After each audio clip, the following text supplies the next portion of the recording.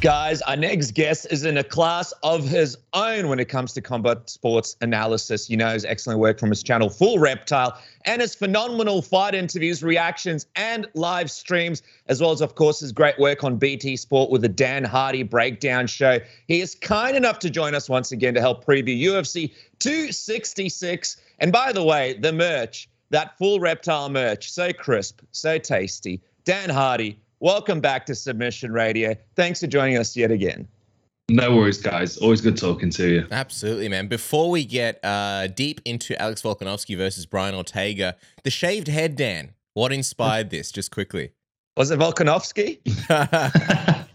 Efficiency in training. It's much easier to just deal with when you're rolling and training and stuff. It's it just saves a lot of time. I understand why monks do it now. It makes life a lot easiar. Oh, nice. Well, I did the hard reset in lockdown as well, so I feel like we're all monks, living the monk lifestyle. At least with the hairstyle, at least. It's a good reality check as well. It helps me see how round my face has got during the lockdown as well. You see, yeah, you're a bit of like a Daniel Day-Lewis. He gets into full method when he plays characters. So when you do your breakdowns, you're like, all right, I got to get the velocity right on this Alex Volkanovski breakdown show. Let's shave the hair. The problem, of course, is if you're doing somebody with luscious locks, it might take you maybe a year or maybe 2 years to actually do the breakdown, so you can do it properly. This is the problem, but if you're committing to a role, you need to take it seriously, don't you? So I'm just waiting for that moment to play Clay Guida. I'm really going to get into that role. Love it. Okay. 2032, Dan Hardy, Clay Guida breakdown. The fight happened 3 years ago, Dan. All right, so with this fight, man, first, I guess a big part of the excitement of this one is because Ortega looked vastly improved in his last outing against Korean Zombie, especially on the feet. In your opinion, in your breakdown, what would you say were the biggest technical improvements or otherwise that you saw from Brian in that fight? I think a big part of it was patience for him. I think after the Max Holloway fight, we kind of forgot the fighter that Brian Ortega was. And going into the Max Holloway fight, I was excited because most of the time he has his best round in the third. You look at his fight against, say, Moicano or Clay Guida, like they're fights where it kind of took him a bit to get started. The fight was maybe slipping away from him as he went into the third round and was able to get the finish. So when he was facing Max Holloway, as we know, Max Holloway gets more accurate and busier as the fight goes on. So I thought, this might be a good matchup given the fact that Brian Ortega, he's a similar kind of paced fighter. Will he get stronger in the fourth and fifth round? And I think uncharacteristically for himself, he started too fast. And Max Holloway was able to just, outwork him. And I don't think he did that against the Korean Zombie. I mean, it's a different pace fight, different opponent, etc. But he just looked more patient. He knew that the Korean Zombie was going to come to him because that's his characteristic. So he didn't go looking for the fight. He took his time and he picked his shots much, much better. I think this is a very different fight. And, we also have to bear in mind that the Korean Zombie is a different fight to Max Holloway and to Volkanovski. Pace-wise, aggression-wise, he is on the front foot, but he's not nearly as high volume as those two guys. So I think Volkanovski is going to really test him to see if he has improved and to see what he would do, if he faced someone with the kind of volume of Max Holloway again. So, break it down a little bit more for us in terms of the battle on the feet, because we know Ortega likes to switch stances and fight at different ranges. Alex is very dominant in sort of every range, but we know on the inside he can do a lot of great work. What do you think is the smartest sort of area and range for Ortega to work from? Do you think he's coming into this thing hoping to keep Alex on the outside before he can move into that close range and work from that position? Or do you think that he's just happy to sort of mix it up with him anyway? Well, I think he is happy to mix it up with him anyway. But I think the smart thing to do is to try and keep him at a distance as much as possible. Brian Ortega is going to be the taller guy in there, and I think it's Volkanovski that's got the reach advantage by a couple of inches. So it's much more about Brian Ortega staying on the outside and using his legs like he did against Korean Zombie. He landed hard low kicks in the first round. Then he switched it to like a hop side kick, like a teep kick to the midsection. And then he started working the oblique kick to the lead leg, hop side kick to the thigh. Like, I think they make a lot of sense for him, because he's not afraid of getting taken down. I think the threat of his guillotine and of his ground game is the deterrent that may keep this fight on the feet for him. So to be honest, I think he can kind of I think he can kind of be a bit more playful with his strikes in this one. I think, using those long-range side kicks and that wicked jab that we saw in the Volkanovski fight is going to be the best thing for him to do. And try and frustrate Volkanovski on the outside to force him to rush into range and then clinch. The range that he doesn't want to play with Volkanovski is that range just inside a punching range where, you're not sure whether Volkanovski's coming over the top or going for your legs. And that's the point where, if Volkanovski can keep him in that range, it's like keeping him in static white noise. It will keep him, it will fry his brain because there's so much going on. Like that nice long distance for Ortega, or all the way in and wrapped up in a guillotine is ideal for him. What are you expecting from Ortega's jab in this one? Do you think that could be another key weapon for him in this fight? I do, but I also have a lot of confidence in Volkanovski's low kick attack. Of course, in the Max Holloway fight, the first one, we saw him really hammer that lead leg. But what was good about that is that, so say, if Max Holloway's predominantly orthodox, maybe spends 20 or 30% of his time in southpaw, I would say Ortega's probably the opposite. But because he was able to force Holloway to switch his stance into southpaw for a greater portion of the fight, we saw him work against a southpaw fighter as well. So I think the problem for Ortega is stepping on that lead leg to sting a jab and not thinking that leg's going to get chopped. So the deterrent on the jab is the low kicks. And because Volkanovski moves side to side so well. I mean, the Aldo fight is a good example of him. He's in orthodox, then he switches to southpaw, and then he drifts across and feints in and drifts out, and constantly changing that range at the pace that he does. I think that's going to open up a lot of attacks for himself. It's really more about Brian Ortega establishing the kicks of his own. Because although that jab's going to be useful, it's only a stay of execution before he closes into hooking range, and that's when Ortega really needs to look at guillotines. Do you think, like, in a way, like, I mean, Ortega could sort of snap up a guillotine early in the rounds? He's got like this sneaky uppercut and sneaky knees that he can take people out when they level change. But let's say that doesn't happen and the fight goes in the later rounds. Do you feel like that's kind of going to be the story? Because Volkanovski, like, I don't think anyone really looks at him as a striker. People see him as a really well-rounded guy, but he's so good on the feet. Like, he beat Max Holloway. He took out Aldo on the feet, Chad Mendes. He's a very, very good striker, switching stances, the feints. And if he applies that typical trademark Volkanovski pressure on Ortega, do you feel like the big test is going to be rounds maybe 4 or 5? Because he's kind of like, look, he looked good against Zombie because Zombie, just came into his range and let him do what he wanted. And I feel like, I wonder if, we're going to see a similar Ortega in the later rounds if Volkanovski applies that pressure. Yeah, I think so. I mean, you're right about the Korean Zombie. I mean, he is there to get hit. That's part of the reason why he's an interesting and exciting fighter to watch. But you always felt like Zombie was kind of hanging on that front foot and waiting for the opportunity to counter. And because Ortega was never really fully committing to anything, he played a very cautious and very smart game against the Korean Zombie. And I think the pressure of Volkanovski it will force him through that. I think that's the best way of considering it. Korean Zombie just kind of stayed in the range where Ortega could work and not really get worried too much. And that allowed him to set him up for, like the spinning elbow that he landed. And really just allowed Ortega to look very good in that fight. I think the pressure from Volkanovski changes that. And I think that's where we see, A, if Ortega can keep that kind of calmness under pressure, B, if he can slow the fight down, or C, if he is under that kind of pressure, how does he keep up with it? Because, I mean, the Clay Guida fight's a good example of someone that has a real pace, and Ortega came on really strong in the third round in that and was able to stop him with the knee. And same thing with Moicano. I think as long as he comes out and doesn't get ran over in the first 2 rounds, that last 3 rounds for Ortega might be his best rounds yet. But he's got to get there, and he's got to get there without, getting beaten up in the process and worn down. Losing the first 2 rounds, I don't think it's a concern for Ortega, though. He's never really fought like he's trying to win rounds.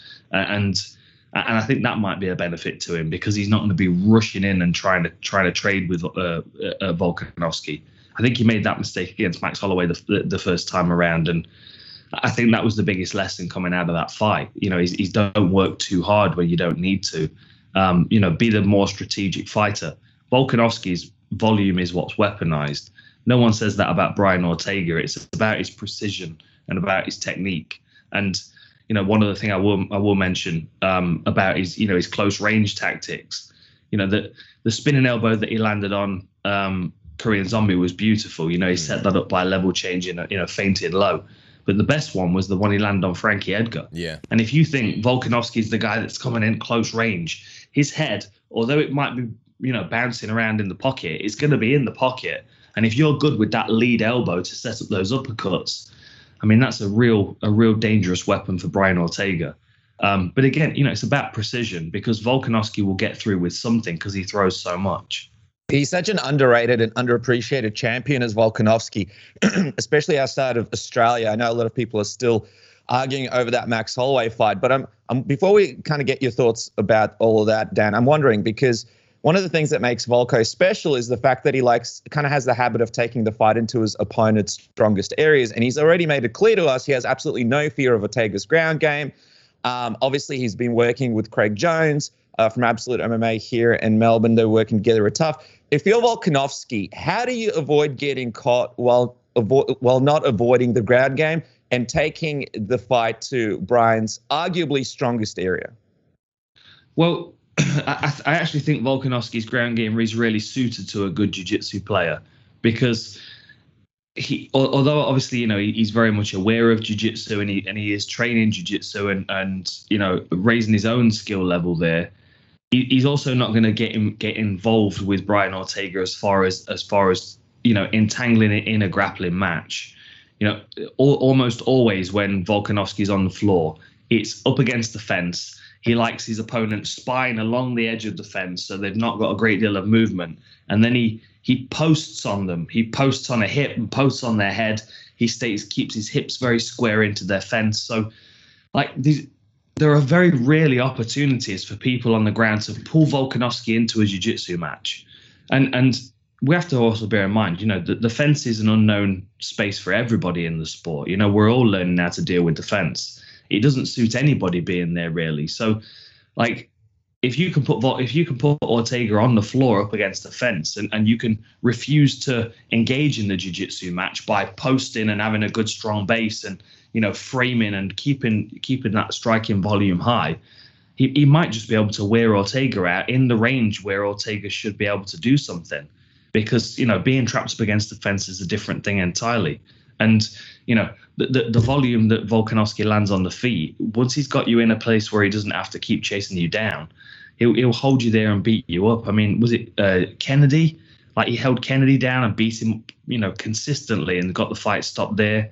There was another one as well, Kasuya. It was a Japanese kid. Mm-hmm. I've just got this vision of him framing on his face and framing on his hip, and his opponent trying to pull himself underneath into half guard, and Volkanovski's just nope, you're staying there.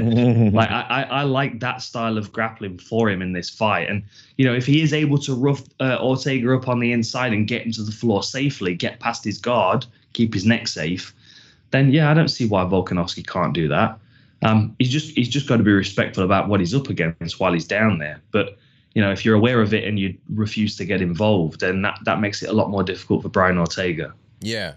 I want to see this fight on the ground at some point just to see, how that all works out, because Ortega's just so dangerous. And like you mentioned, Volko's got a good style on the ground. With all that said, who are you leaning towards in this one? And if Alex wins, people already talk, or Dana White's already talking about a potential Max trilogy. Do you think it's warranted? Who do you think won the last one?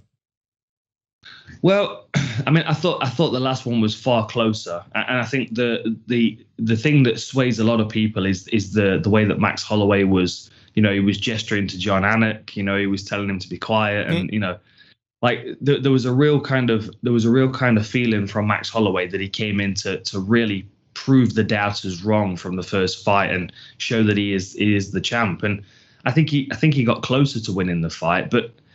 If you look at the stats, Volkanovski wins. He lands about 30 more strikes, 3 takedowns, something like that. Mm-hmm. But then if you score it round by round, which obviously is how we do it, that's when it gets more confusing, because it gets a lot closer. Now, I've watched it a few times. I still lean slightly more towards Max Holloway. I felt like he did the more meaningful work, but he didn't have the volume. But I wouldn't be at all bothered about a rematch. I think it makes sense because there is as you said, Volkanovski is one of the most underrated champions. Part of the reason for that is because Max Holloway is one of the most respected. He was one of the most proven, and Volkanovski beat him at his own game, which I think surprised a lot of people. I think everyone was expecting him to wrestle, and twice Volkanovski put on a really good performance. And Max Holloway is always going to be competitive. With this one, I just don't know. I think that Brian Ortega's got a much better chance of beating Volkanovski than Max Holloway has, but I don't think Brian Ortega beats Max Holloway again. I think Holloway's got Ortega's number, so I'd much rather see Volkanovski win because I would like to see that rematch with Max Holloway. I think we need something more decisive. But I think there are a lot more dangers for Volkanovski in this fight. Max Holloway's a similar kind of fighter. Like, he starts off with a steady pace and he builds up into a ferocious pace. And in the Calvin Kattar fight, we saw that even more. I looked at the stats today; it's crazy. 445 strikes he landed in that fight, compared to when he fought Brian Ortega the first time, and that was 290.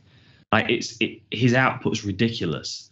But then I look at Volkanovski and I'm like, well, you put a pace on him and he's going to match that pace and raise you some.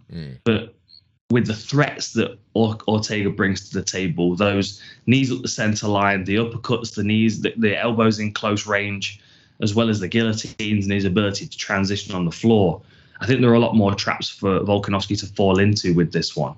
I think he should win, but I actually am leaning slightly more towards Ortega at this point. I think you might be able to maybe sting him, roll him onto a knee and then catch him in a guillotine or something. But it's going to be it's going to be one of those kind of flash moments where Ortega's technique just shines through. But I could go back. You could ask me tomorrow and I'd change my mind. It's very competitive, and I think that Max Holloway, we've got a bit of a weird love triangle going on with the three of them, and I think they could fight it out over and over again. Just do a tournament in one night and just get all three of them in there. Triangle match. But appreciate the honesty, Dan. And I mean, I think that a lot of people sort of predicting Alex to win, but I think you bring up some really good points about this fight, and that is there are those wow moments that can happen during the fight, and Ortega can win, and there's going to be such a fascinating fight. I'm just curious, before we move off Alex, what do you think it is about him that makes him such a sort of great fighter? Because obviously he's very skilled. He's very skilled in every area, but then we know he's got crazy mental toughness. Like when he was coming up through the UFC ranks and you were commentating his fights, and you saw sort of his earlier fights, we knew like he was coming into fights with really bad injuries. He was driving over state lines, cutting weight to be backups for title fights. Like his mental toughness is absolutely unparalleled. And even in that second Max Holloway fight, there was a point that you saw he was losing that fight and he switched it up mentally and was able to pick things up and then go on to win it. What do you think about him makes him such a special fighter? To you, is it the fact that he's so durable, so skilled, the mental toughness? What is it? I think it's a combination of several things. I mean, that mental toughness, I mean, I don't know where that comes from, but it's evident in all of his performances. It doesn't matter who he's fighting, when he was hurt against Chad Mendes, seeing him dig deep in that first round and turn it around on Mendes and not only turn it around on him, but like put it on him and stop him in his range. It was, it was a great performance. But honestly, I think there are so many things you could focus on. I love his footwork. I think his footwork's so chaotic and it really throws people off. I think his ability to step through with power punches is something that works really well for him, especially because there's that threat of the level change underneath. One of the best clips is him knocking Darren Elkins almost completely off his feet because Elkins was standing up against the fence, dropping his hands ready to underhook, and this massive right hand comes over the top. So it's the variety of different threats. As soon as you see him coming towards you, he could be coming over the top, round the sides, or underneath. And he moves at such a speed with such a pace. I've talked about it quite a bit since I've been working on the One Championship stuff, but this Rod Tang timing, if you watch Rod Tang's fights, it's almost like he interrupts the moment where you should attack by attacking again and then again. And then just as you're going to go, then he goes again. And like that overwhelming constant work rate it cracks so many people. And he does it with precision and with good technique as well. And oftentimes with that kind of pace, sometimes people, they forego good decision making. And you don't see that with Volkanovski. He can keep that pace on, but also do it in a very, very technically, proficient way. Yeah, that's right. I can't wait for this fight.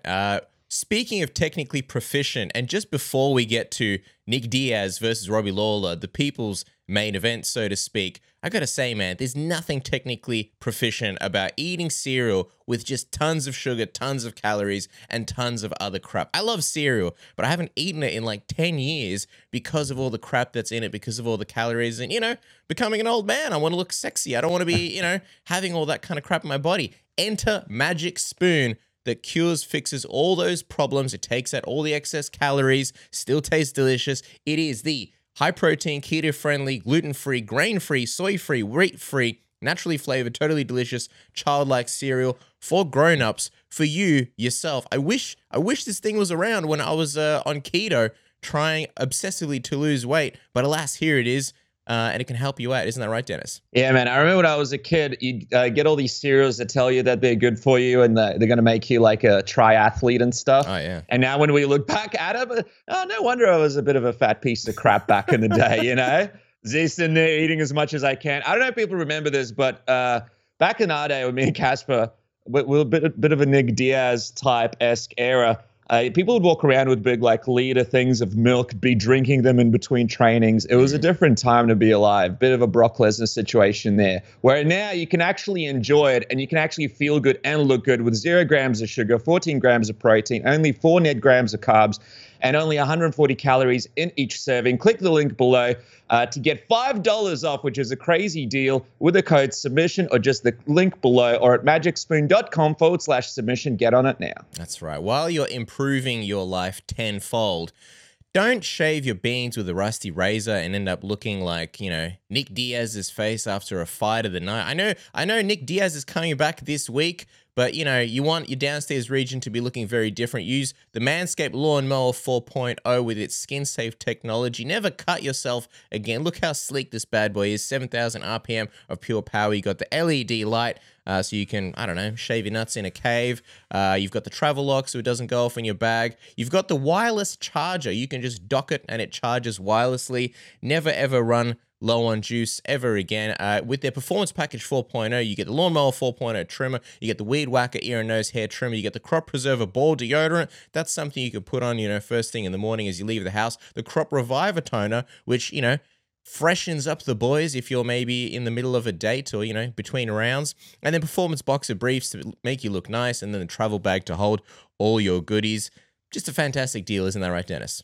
Yeah, man. I mean, look, Dan Hardy was at the start of the interview talking about how much speed and precision he's got with his new haircut. Now, imagine having that, but downstairs. I mean, nothing would be able to stop you. So jump on, get 20% off with the code word submission and free shipping. That's 20% off with the code word submission and free shipping. Change your life today with Manscaped. Get that speed and precision where it needs to be. Yeah, but as enough teasing. As we said, Dan, the people's fight really is Nick Diaz versus Robbie Lawler. Man, Nick Diaz makes his long-awaited and eagerly anticipated return. Everyone's pumped, but without sounding too cynical, what do you make of his decision to return, considering, the bizarre state that he was in that 2019 Ariel Helwani interview where he looked either drunk or, under the influence? Something just wasn't right there. And I've watched the countdown and he's speaking like a Rhodes Scholar. He looks great. He's got a great tan. Everything kind of checks out, but people can't help but sort of question, I guess, the motivation and just, the place he's in maybe mentally heading into this fight. What do you make of it, Dan?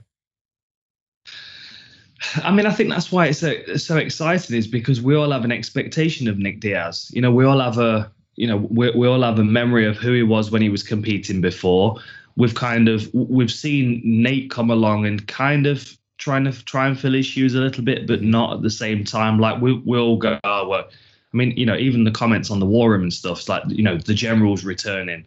It's like he's this hailed cult figure, and people have high expectations for him. And I think that brings a lot of pressure with it. And I think that Nick, he's never going to show that kind of pressure. But in my opinion, that's what he's really struggled with throughout his career. It's not stepping onto big stages and fighting some of the best guys in the world.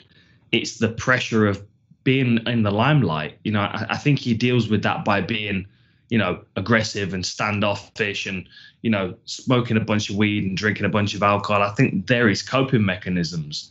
If you remember when he was going into the GSP fight, like, he didn't show up to the press conference and he was punished for it. And, I know he played it up by saying, I don't want to be dealing with this kind of nonsense and stuff. But I think that is genuinely what makes him uncomfortable. You kind of see it a bit with Nate as well. You're like, they look a bit out of place at the press conference, and they obviously come out with great one-liners, but they don't like those environments.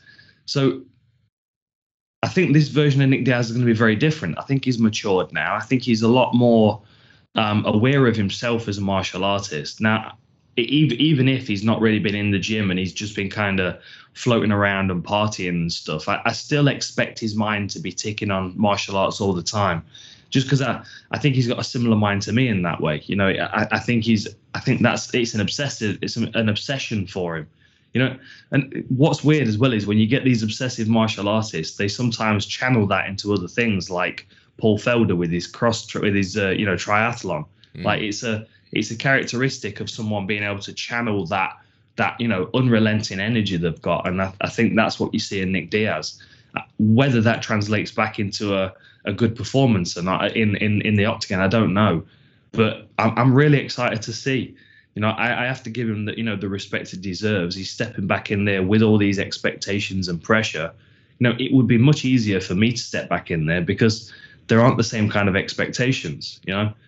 Like with Nick, it's almost like people are expecting him to be better than he was years ago when he was fighting, which is not, it's not realistic to expect that.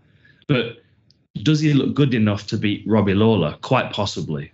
Is Robbie Lawler in shape and conditioned and a scary individual, even coming off 4 losses? Absolutely he is. And if you back Robbie Lawler up against the fence, or metaphorically or physically, he's lethal. And Nick's never been a big puncher.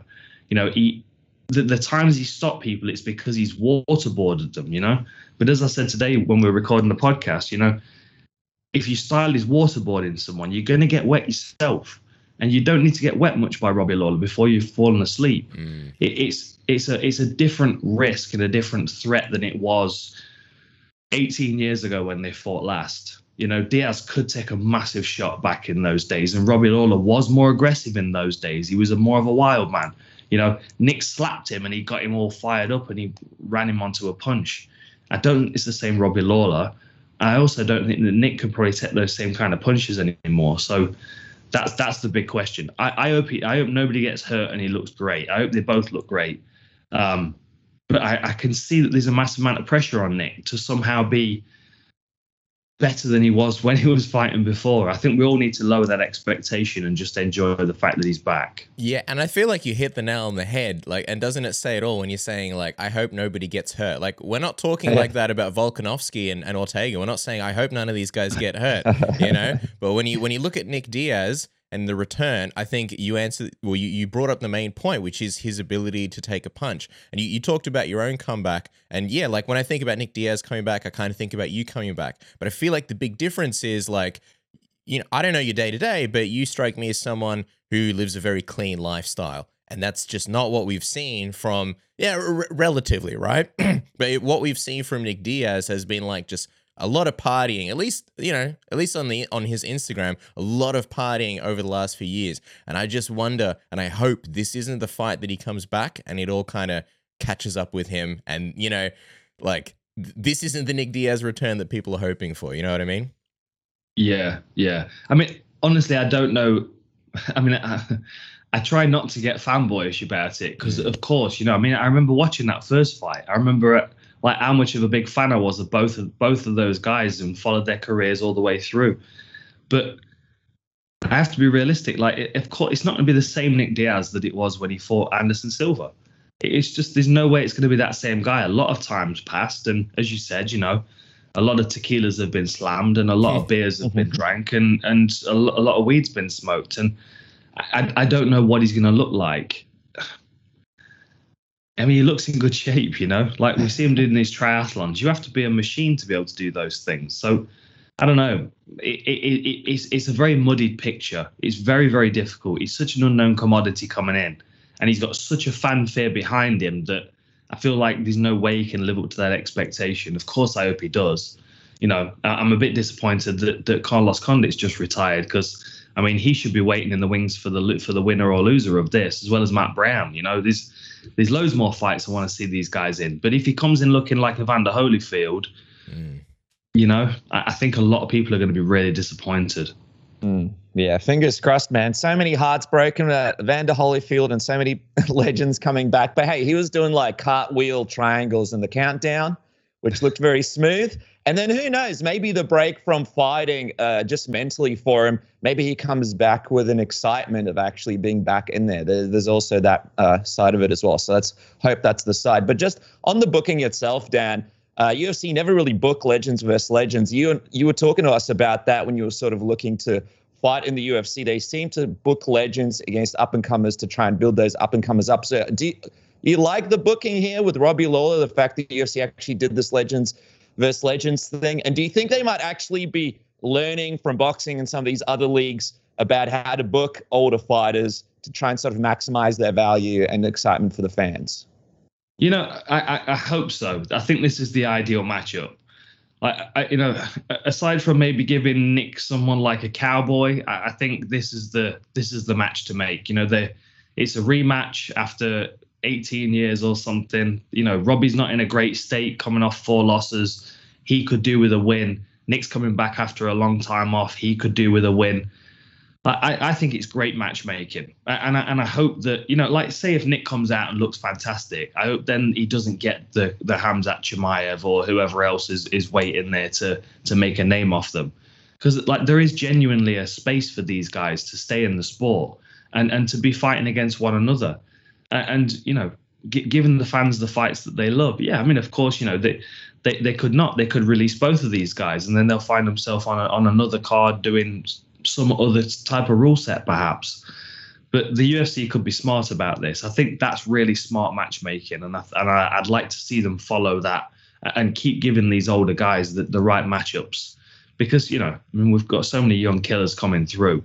Every one of them wants to fight Nick Diaz. It's such a huge opportunity. I think that the opportunity is a bit too great for some of these guys, and I don't we need to diminish these legends by using them as marketing tools for other people. Yeah, 100%. For me, the most fascinating thing also is just in the countdown, Nick Diaz saying like, I don't want to be a gangster anymore. That's not the image that I want to portray. I'm doing things for the kids. And then he's saying that he's not going to be mean mugging or talking to Robbie Lawler. Who is this man? He took the Diaz out of Nick Diaz. I'm very excited to see who this Rhodes Scholar is, who's going to face Robbie Lawler this weekend. You've also got Valentina Shevchenko versus Lauren Murphy for the women's flyweight title. I'm excited for that fight too. But Dan, I don't want to take up too much of your time, so we'll let you go in a second. With the last few minutes that we've got with you, I just want to take a second to get your thoughts on and also appreciate the craziness surrounding Dan Hooker and Nasrat Haqparast. The crazy things that these guys have been going through. Obviously, Dan not being able to get his visa, going to MMA Twitter, strong-arming the consulate to give him that visa. It was such a feel-good story of the week. Now Nasrat is currently facing his own visa issues. The passing of his mother, who he was extremely close to, just days away. The weight cuts of both of these men as they enter the country with essentially, minutes before the event starts. What do you make of this craziness and these guys just, being ultimate? It's like a fine line between being ultimate warriors in going through with this, but also the reality is that like guys need to sometimes do things if they want to get paid and survive in this sport. What do you make of this craziness that we're seeing this week? I mean, it's wild. I don't know exactly why it's been so problematic when a lot of other fighters have been traveling back and forth, but it's it shows, first of all, how desperate these guys are to compete. Yeah. Whether that's because they just want to be in there and fighting, or whether it's because this is a job and they've got bills to pay. Either way, they're motivated to get in there and they're doing everything they can to be in there. So you expect that if the fight does actually come off, that it's going to be a great one anyway. I mean, even under normal circumstances, Haqparast against Hooker is a good fight. Both of them are aggressive, come forward fighters. They both occupy a similar space. The point of difference is that Haqparast is a shorter, longer range fighter that is very good at pressuring, skilled strikers like the Mark Jacasey fight. And then Dan Hooker, I mean, obviously, this is a fight that he should win. He's been fighting at the top levels of the division against the toughest. But sometimes his decision making is a little bit wild, and he pays for it, and he makes fights more difficult than he needs to be.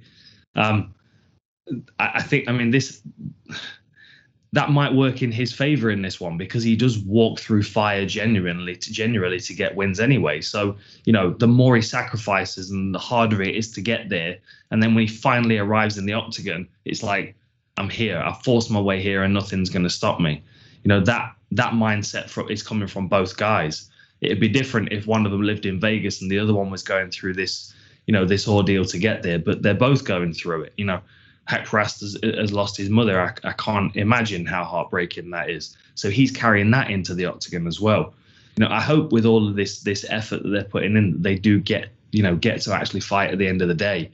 But I also hope they both give a good account of themselves and they're not a bit reckless because of the trials and tribulations that have befallen them.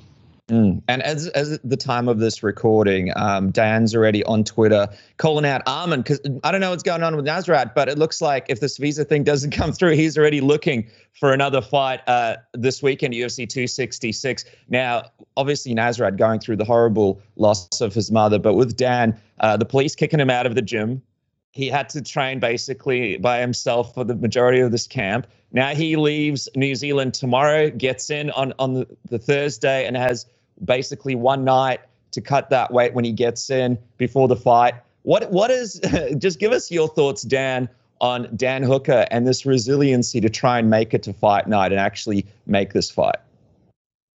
I mean, I love it. I can't imagine how difficult it's been to prepare for a fight.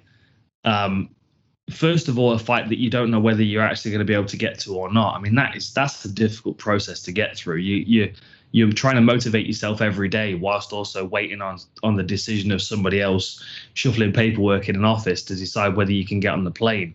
Like that, first of all, shows a lot of mental toughness to just make his way through the training camp with that question in the back. But these are the kind of stories that MMA was made on. You guys have been in the game long enough. You remember these stories from every weekend where you just get to the venue. The first fight's at this time. You've got to have your hands wrapped by this time. Make sure you're here. We'll check your weight when you arrive, and we'll just roll with it. I've done a lot of those events myself, and there's something quite free flowing and a bit distracting about it, which I think benefits some people. It's same with Michael Bisping. You match him up against Luke Rockhold with a full training camp, and he's not going to win. But you take him off a film set and tell him, in a week's time you're fighting for the world title, and he'll win by knockout. Sometimes the unusual circumstances that people have to go through actually makes life easier for them. The pressures that he's dealing with on a daily basis will distract him from the point that he has to think about getting in the octagon. And at this stage in his career, probably that's not too much of a difficult thing to do anyway. I mean, he's been in such wars, and he's carried events like the one with Paul Felder. But I love Dan Hooker. I love his determination and the sacrifices that he was making through Fight Island as well, being in quarantine away from his family and stuff. He's had a real hard time staying active during this pandemic, and I'm hoping this is the last hurdle that he has to get over, because I'd like to see him back in regular competition without these problems. That's right, Dan. Well, man, hopefully things can get a little bit better over these New Zealand and Australian rules to get back over to the US. It's pretty crazy for the fighters. I mean, Dan was even mentioning that they might have to move their whole training camp to the US to stay active. So we'll see what happens with that. But for now, UFC 266 goes down this weekend. We're not quite sure what the card's going to look like, if Dan's going to be on there, but man, there are some exciting fights. And Dan, we appreciate you breaking it down. Of course, everybody needs to follow the man on Twitter and Instagram at Dan Hardy MMA. The best breakdowns in the business. Full Reptile. What about this YouTube? You guys just had you guys have so much great content on there. I mean, it basically feels like the HBO of MMA. You know how they only have the high quality stuff? Man, you guys have basically Sopranos playing there, but MMA versions of it. You guys are following Michael Venom Page around for a day. I mean, all these videos are just so great. You guys, the Raptors put in so much great work, and it's just really high quality stuff. The Dan Hardy Breakdown Show on BT Sport. Of course, the War Room, his book Full Reptile. And also the merchandise, man. I said it at the start, crisp and sexy. Make sure to jump on and grab some. Dan Hardy, you're killing it, my friend. Thank you so much for joining us. Thanks, guys. Always good talking to you. Enjoy 266. Thanks, Dan. You too. Bye.